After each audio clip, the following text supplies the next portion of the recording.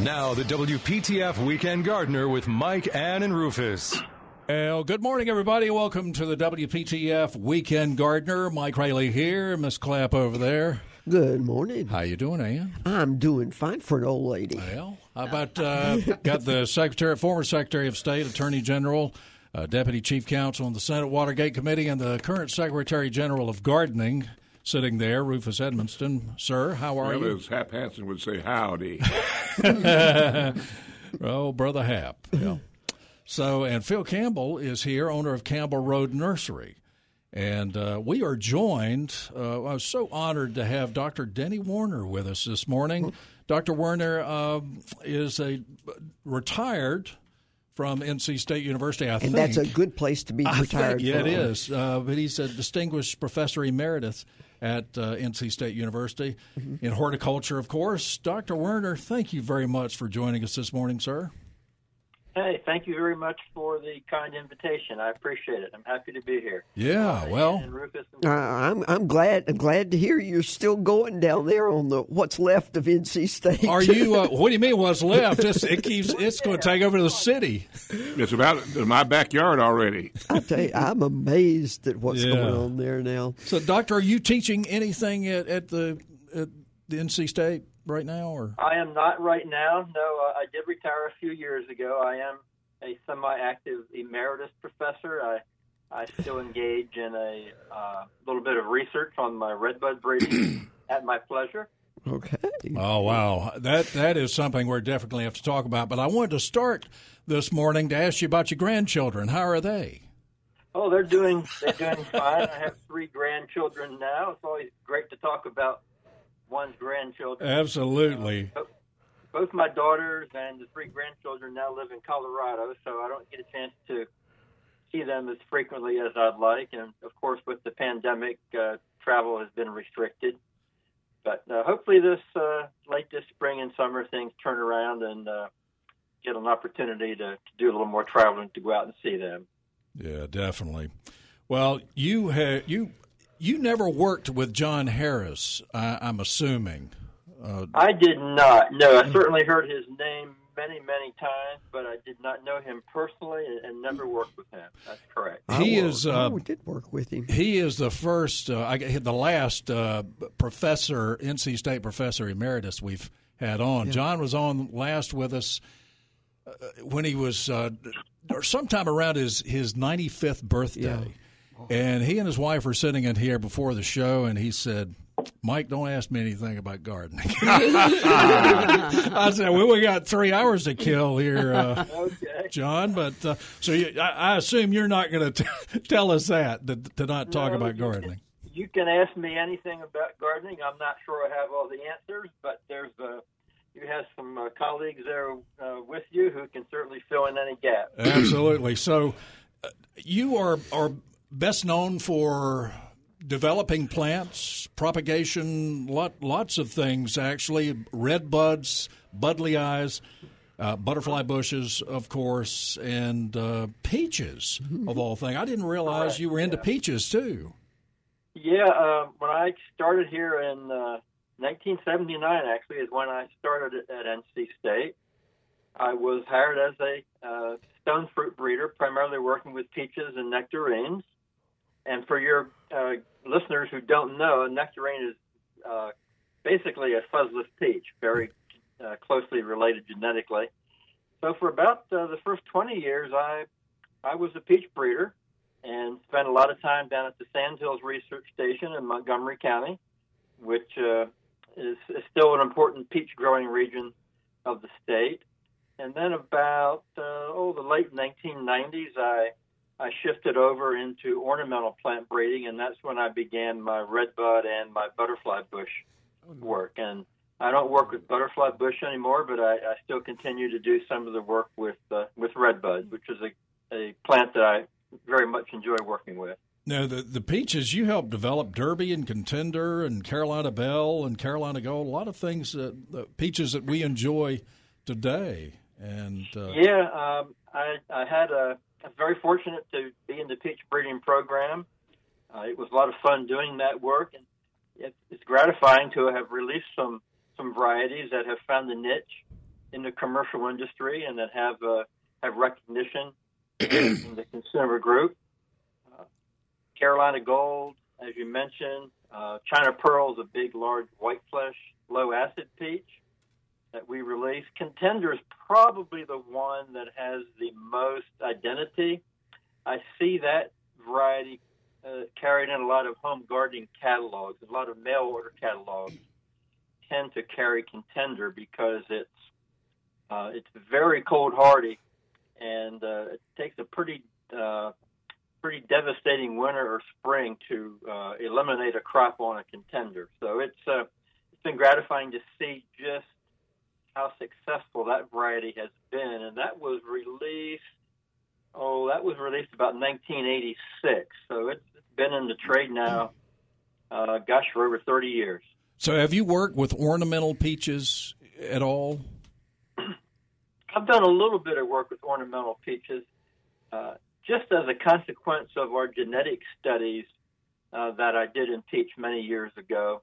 We would use some ornamental types in our research program, and we developed some interesting ornamental forms. Probably the most well-known group is what is known as the Corinthian series of ornamental peaches. Those were 4 different varieties, different flower colors, different leaf colors, that had the columnar growth habit.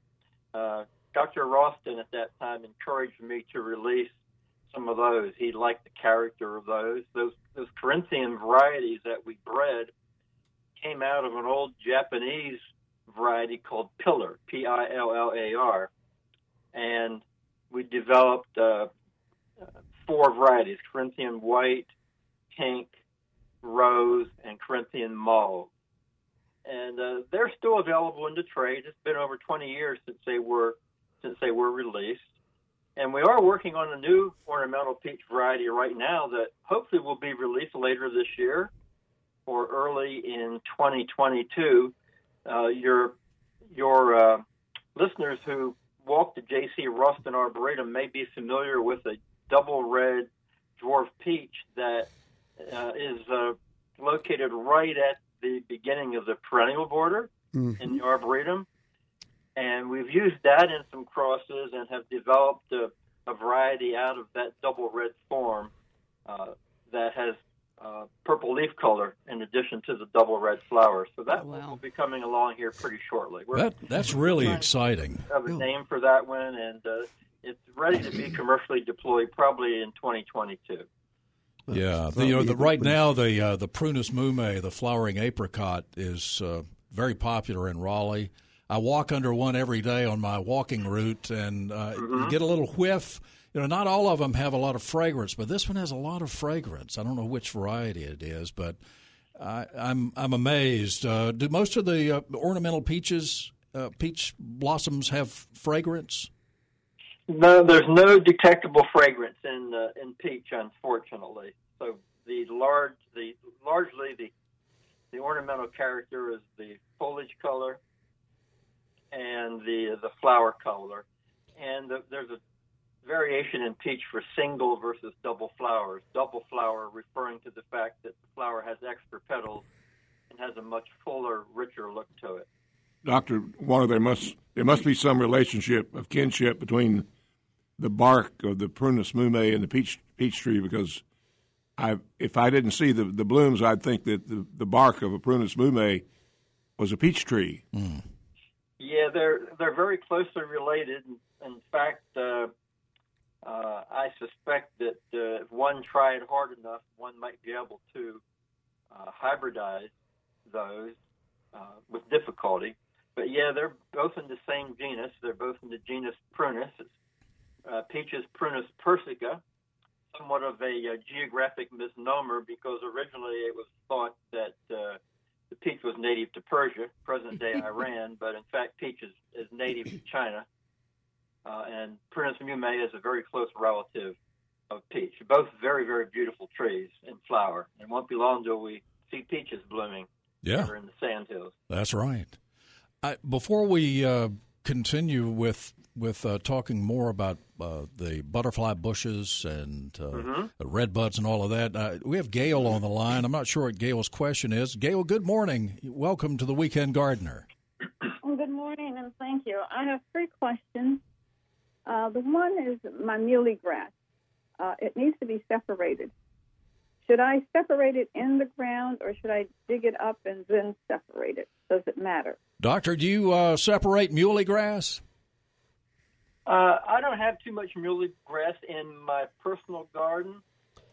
Yeah, you can separate muhly grass, and I think I would just dig it up, separate the crown, and reestablish those divisions. Perhaps some of your other colleagues there might like to weigh in on that. I don't have a lot of experience with muhly. Phil, do you sell muhly grass? We do. Lot of it, and what do you tell your customers? We do. I would do the same thing that excuse me, the maple trees are killing me this morning. Yeah. I would do the same thing that it's hard to call you Dr. Warner, Denny. So I'm just going to call you Denny. Yeah, from here on out, just call me Denny. Okay. I would do the same thing that Denny suggested. I would dig it up, and then you can take a shovel or really like an old butcher knife or something like that, and just don't come running out of the house. Don't come running out of the house. It's your husband or something. But just separate those and plant them back, and they should be fine. Here comes Phil with a butcher knife. No, I don't want to see that. I live down the road from her. I better be careful. Yeah, if you see me standing out beside the road, watch it. That's right. Make a note of Yes, that. ma'am, Gail. What else? Is there a sun-tolerant azalea? Yes. To my liking, I think that the starts with an E. Encore, yeah. Yeah, the Encore is probably more sun tolerant than most. So, Denny, have you worked with any developing any azaleas, the twice blooming azaleas? I have not. There's a lot of different people involved in azalea breeding, and I just didn't feel there needed to be another one involved. I feel correct. The Encore series is very sun tolerant. In fact, if you read the tag on an Encore azalea or read the cultural suggestion, it will state that they flower very poorly if they're put in too much shade. Mm-hmm. They actually need considerable sun to perform well. And one azalea or / rhododendron that I have grown is Rhododendron austranum, the Florida azalea. Mm-hmm. It's a native azalea, as the name implies. It's native to Florida in the deep south, but it grows very well here. I have a number of those in my home garden, and they tolerate considerable sun and heat. They're very, very heat tolerant. Are they evergreen? I'm sorry? Are they evergreen? They are semi-evergreen, yes. For the most part, I have foliage retention on those during the winter months. In a very cold winter, they'll drop quite a few of their leaves, but in a relatively normal winter like this one, temperature-wise at least, they retain a considerable amount of their foliage over the winter. All right, Gail, does that help? It does. Now, the area where I want to put it, it gets probably, I would say, like morning sun, maybe mid-afternoon. So I don't know. Maybe Perfect. I could go with an azalea that's just not specific to heat or shade. I think Encore is probably going to be a really good fit for you. Yeah, it seems to be very tolerant. And they bloom like 3 or 4 times a year. Long as you get a good root system established. Yeah. Oh, yeah. I guess that was the other thing. It's an ever-blooming or reblooming. Yeah, it can. I had my Encore azaleas bloomed almost all of the fall, late summer into fall and part of the winter, and then when it really started getting cold, and it's popped out a few blooms here in the last couple of weeks too. We have some at the nursery that are blooming too. Yeah. So yeah.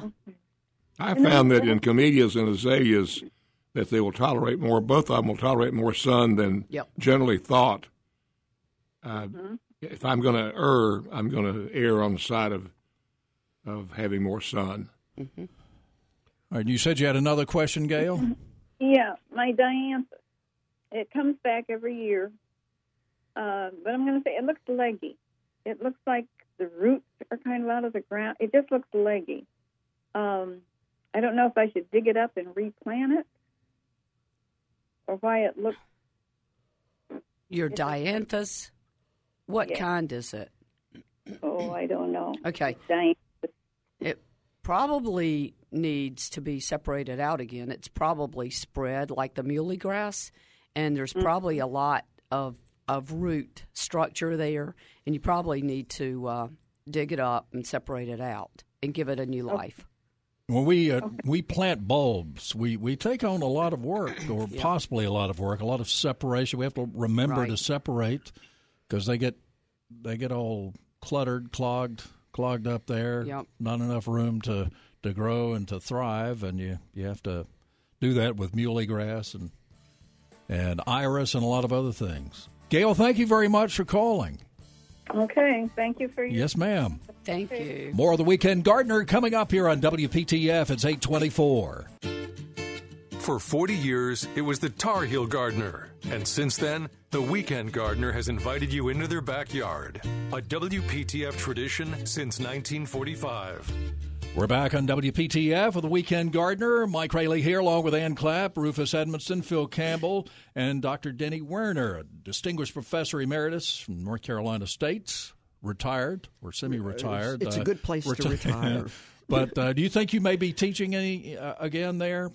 You think you'll go back? And... I don't believe so. I enjoyed my teaching very much. I taught courses in plant propagation, plant genetics, and also a course in gardening with herbaceous perennials. But at this time, I have no plans to teach. I'll leave that up to my colleague, Bryce Lane. Bryce is retired, but, he's teaching as much now as he did when he was on the payroll. So oh, wow. Well, he has a passion for teaching, and right now I have the passion for continuing my breeding work with Redbud. All right, we'll talk about that coming up. Bob is in Harnett County. Bob, good morning. You're on WPTF. We got a couple of minutes before news. How can we help you? All right, I have a small piece, about 3/4 of an acre of land that is treed. I went in and I've cut out the brush and some of the small trees, and I'm looking to do some planting in there. And I would like to have some ideas on some colorful plants that I can put in amongst the trees. It will be a partially shaded area. So you want shrubs mainly? Well, we already been talking about them, Bob. Azaleas and camellias. Yep. Azaleas and camellias are what to have. Yeah. Okay. Dr. Werner, what do you think? Yeah, those are certainly two good options. I think if you have a semi-shaded area, it's a nice place to consider putting in some bulbs also. If there's deer pressure, certainly put in some narcissus where deer won't be a problem. All right. I have about 1/3 of an acre of a loblolly pine wood lot at the rear of my property, and I have quite a few of the cold hardy cyclamen in there that are flowering right now. They're quite beautiful. So besides the shrubs, think about some of those perennial species, the herbaceous materials that provide some color. during the late winter, early spring. Right. Linton Rose, of course, can be used in that true. setting. What about dogwoods now? Oh. Perfect.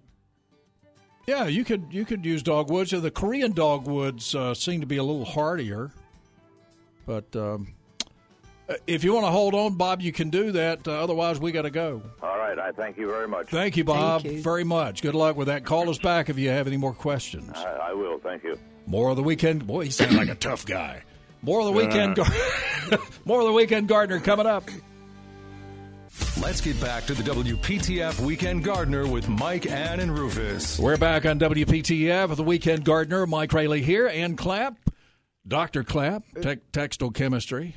We have a JD over there, Juris Doctorate. We got Brother Rufus there, and Dr. Denny Werner is joining us this morning, Distinguished Professor Emeritus from NC State University. It's good to be emeritus from there. The show was started in 1945 by a professor at NC State University, John Harris. So we've had quite a connection to NC State over the years. And Phil Campbell is with us, also an NC State graduate. That's right. Well, Danny, you might be calling yourself a wrong title.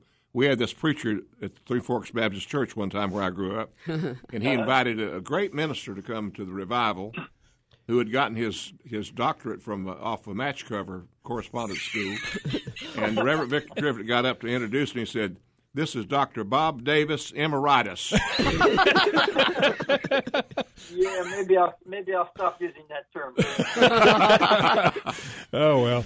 Emeritus. Doctor, I my church is the proud owner of a Ruby Falls weeping redbud. And it's just a real focal point at St. Michael's Episcopal Church. It's a beautiful campus anyway, but we have this large concrete pad area, and they had folks over the years on the grounds committee had tried all kinds of things. And when I got there were azaleas. In 1987, when I started going to church there were azaleas in this plot. They always looked horrible, and they tried some knockout roses, and of course rosette took over there. So we got this from Miss Phil, this beautiful Ruby Falls redbud, and planted it, and it's just the most interesting plant year round there, and that's your baby. Yeah, very good. I'm glad it's doing well for you. Thanks for sharing. Yeah, that. and there's a striking one out at the J.C. Ralston Arboretum. Oh, yeah. Just striking. Yeah, that's one that I released back around 2008. It's a weeping form of redbud with purple leaves, and that was one of the very first varieties that I released after I started breeding redbuds in the late 1990s. It took about 8 or 9 years to develop that, but that's been a very successful variety. It's done quite well across the eastern United States. I see it in a lot of catalogs, so it's very gratifying to see how successful that plant has been. And the site you have described is just a perfect site for it. They used as a single specimen plant. It's really well intended for that type of use. Yeah, well, it certainly worked, and it grows. It weeps down to the ground and starts, kind of curling out a little bit, creeping out a little bit, and some of the folks on the grounds committee have trimmed it a little bit. From that standpoint, but not too. Something that weeps, you really don't want to trim it too much, do you? You don't. I mean, it is interesting. Those weeping redbuds, if they're allowed to grow close to the ground, they essentially would form a ground cover. Yeah. What I find is just a little bit of thinning, pruning every now and then. Some of those weeping forms tend to get a little bit, as I call it, twiggy. And just opening them up and taking out a little bit of the growth occasionally, what I call thinning cuts, is helpful. But they're beautiful trees, as you say. Architecturally in the winter, they're striking just with the branch structure, and the color, particularly in the spring and into early summer when that new growth is emerging. Yeah, shiny maroon. It just it's wonderful. Yeah, I'm very proud of that release. That one is done very, very well. Now you have you have many others that you've developed. Any other weeping varieties? Yeah, we at that time we released another weeping form called Whitewater. Whitewater is a weeping form with variegated leaves. Some of your listeners may be familiar with a redbud called Silver Cloud, and then there's another variegated leaf form called Floating Cloud. These are variegated forms that have green and white variegation on the leaves. Whitewater has the weeping growth habit and the variegated leaf character. And most recently, last year actually, we released a companion to Ruby Falls. It's a gold leaf weeper called Golden Falls. So now we have a companion to Ruby Falls. And Golden Falls was just recently released, and it's just now becoming available in the trade. I saw photos on Facebook of it looked like huge fields of that plant, of the Golden Falls. What you probably saw were images of production fields in Tennessee. Mm-hmm. A lot of the redbuds in the eastern U.S. are propagated in central Tennessee, and that in those beautiful, rich soils of central Tennessee, around the town of McMinnville and areas south. I have some cooperators in south central Tennessee, that I work with. They assist in the propagation and trialing of some of my research materials in redbuds, but they're also commercial propagators. So they're producing redbuds in the tens of thousands, and you probably saw an image of Golden Falls in a production setting, perhaps a couple thousand trees out in a field propagation nursery. Quite stunning to see that. There, the Golden Falls is more upright, is it not? More compact and upright? It is. It's the same weeping gene, but there's always a little bit of variation. Golden Falls is perhaps, well, I guess I should preface my comments and say that the height of a weeping redbud is really dictated by how it is intentionally trained up to a stake. For example, in a nursery setting, typically the redbuds are grafted. So they graft the tree at about 6 inches above the soil line. And then as that tree grows, they train it up to a stake.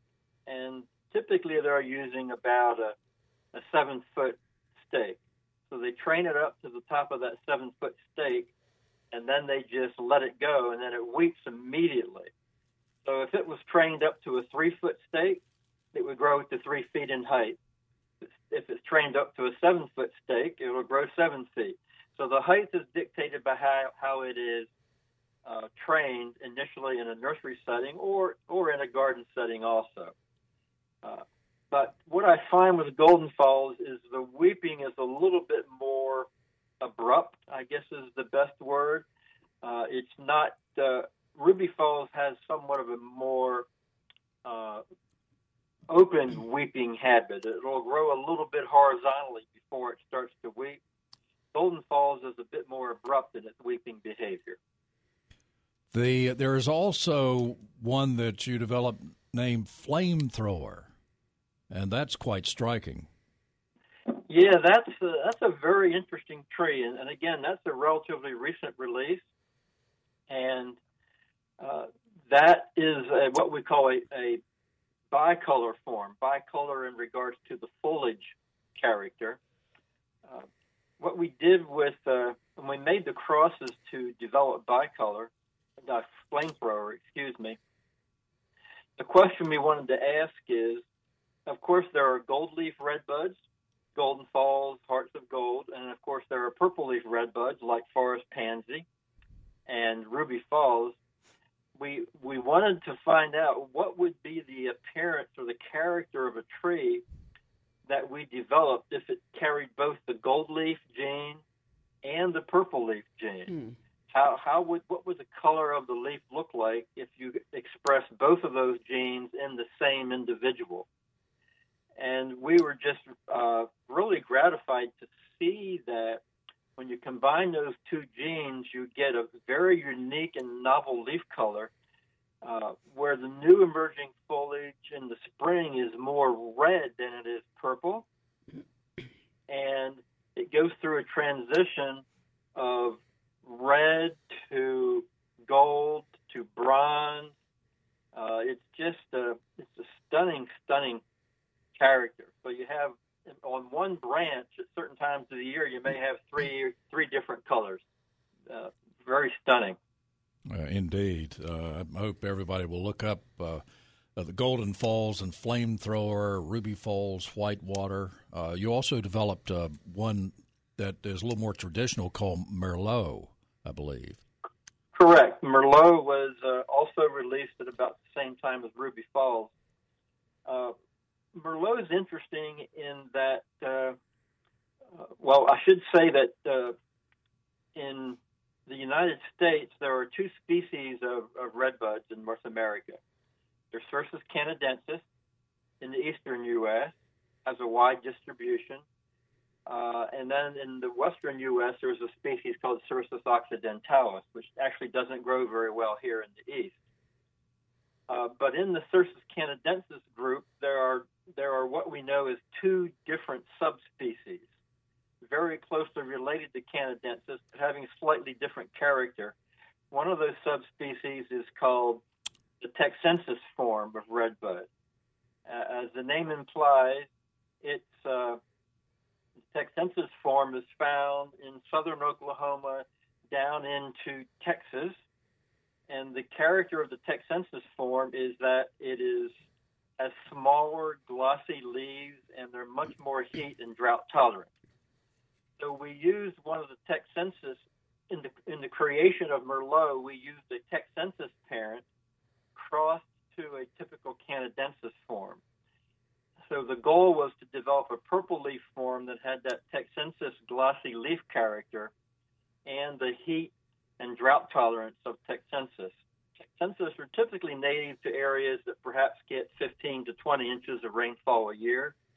So they're very, very drought tolerant. And that was the origin of Merlot, that particular cross of texensis by canadensis. And that's been a very successful variety also. Does it have more flowers than the traditional? It does not. It is. Merlot is pretty typical in terms of flower production. In fact, what I have noticed with Merlot is some years, for reasons I don't totally understand, the flower production is a little bit less than what I'd like to see. Mm-hmm. But it has that beautiful foliage. So you have the purple foliage, but also on that glossy leaf background, which just gives it a little bit more of more interest in the spring. Yeah, my wife really likes her Merlot, I can tell you that. Yeah, where'd you get that idea, Doc? Yeah. Okay. And one other variety that I'll mention that might be of interest to your readers. When I give talks about redbud, often someone in the audience invariably will raise their hand and say, Dr. Werner, I really like redbuds, but I don't like all those pods on my redbud tree during the winter. Yeah. They don't look too good. And I will say, well, I got just a variety for you. We've released a variety called Pink Pom Poms, and that is a double-flowered pink form. Double flowering means that it has many more petals in the flower than a typical redbud. A typical redbud has 5 petals. It's a member of the bean family, so it looks just like a flower on your green beans. Or I guess what we used to call them in Pennsylvania, string beans. We do here too. Yeah. Okay. So pink pom-poms, by virtue of the double flower character, it is totally sterile. It does not make any pods. Oh, wow. I have had trees of pink pom-poms in my trials now in the research fields since 2008. So in that 13-year period, I have never seen a single pod on a pink pom-pom Wow. tree. How about that? That's great. For someone who doesn't want the pods on their red buds, pink pom-poms is a beautiful tree. Those beautiful double flowers are stunning in the spring. It doesn't make the pods. And the other thing about pink pom-poms is it has a Texensis parent also, so it has that striking glossy leaf character typical of the Texensis variety. So I'm really proud of that one. That's a wonderful, wonderful tree. 919-860-9783. You're welcome to call us if you'd like. And we'll talk more with Dr. Denny Werner and Miss Ann and Brother Rufus. Phil Campbell coming up on the WPTF Weekend Gardener. It's 8:50.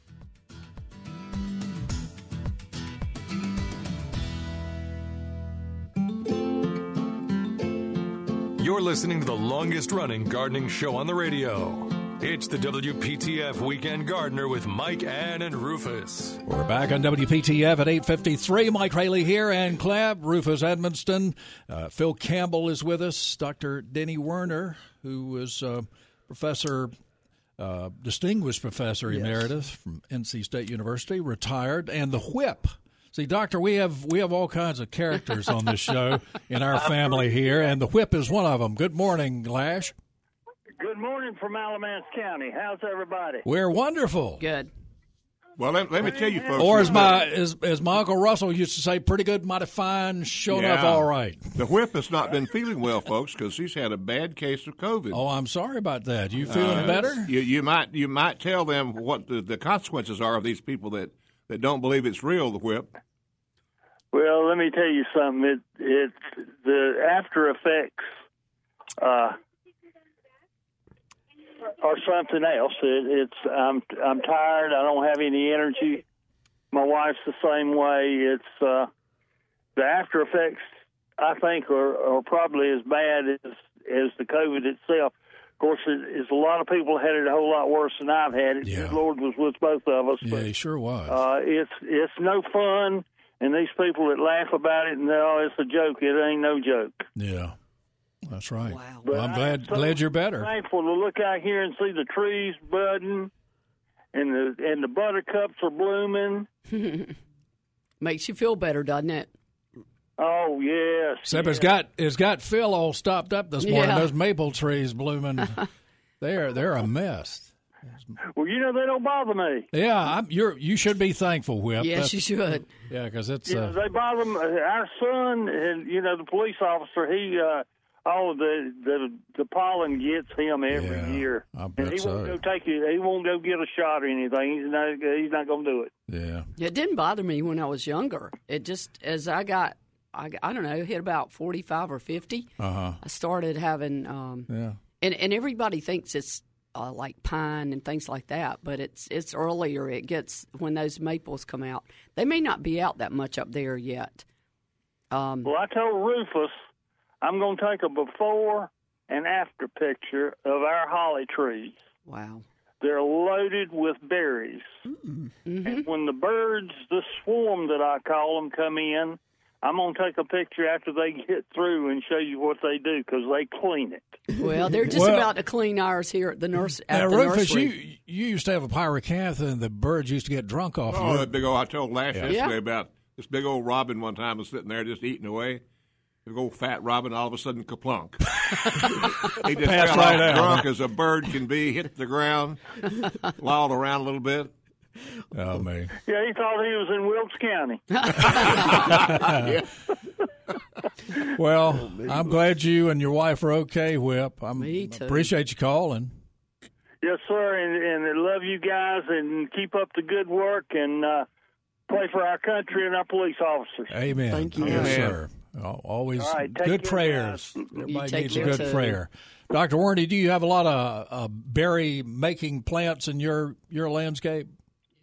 Yeah, I sure do.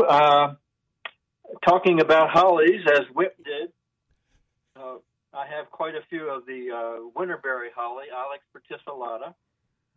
There's an old variety called Winter Red. and these are in what are known as the deciduous holly group. And as many of your listeners probably know, they drop their leaves during the winter, and you have those beautiful red berries lining those bare stems, quite stunning. So I find those are great for my bird population. Birds, of course, many of the species of birds like those thickets they can protect themselves in from all the hawks we have around here. Oh, right. So, yeah. That I grow the winter berries, and then I do have some of the evergreen hollies. I have a variety behind my perennial border called Christmas Jewel that does very well and typically has a really good berry crop. I noticed this year the birds stripped my winterberry hollies considerably earlier than I remember in years past. Those are gone. Oh, wow. I also have some fringe trees, and when those berries form on the fringe trees and in the summer, the birds roll through there generally in September and October and strip the berries off my fringe trees. So yeah, it's great to have plants in the garden that attract those birds, those berry plants. Do you have any chokeberry, Dr. Holly? Dr. Warner? One of those trees. Yeah, don't have any chokeberry, no. Yeah, We've got some if you want one. The birds like them too. Okay. Now, Dr. Werner, we've gone through an hour. I'm gonna offer you the opportunity to bail out if you need to.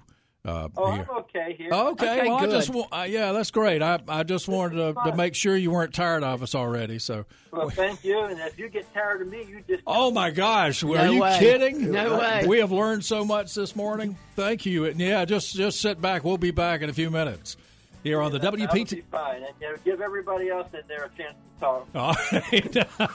More of the Weekend Gardener coming up here on WPTF.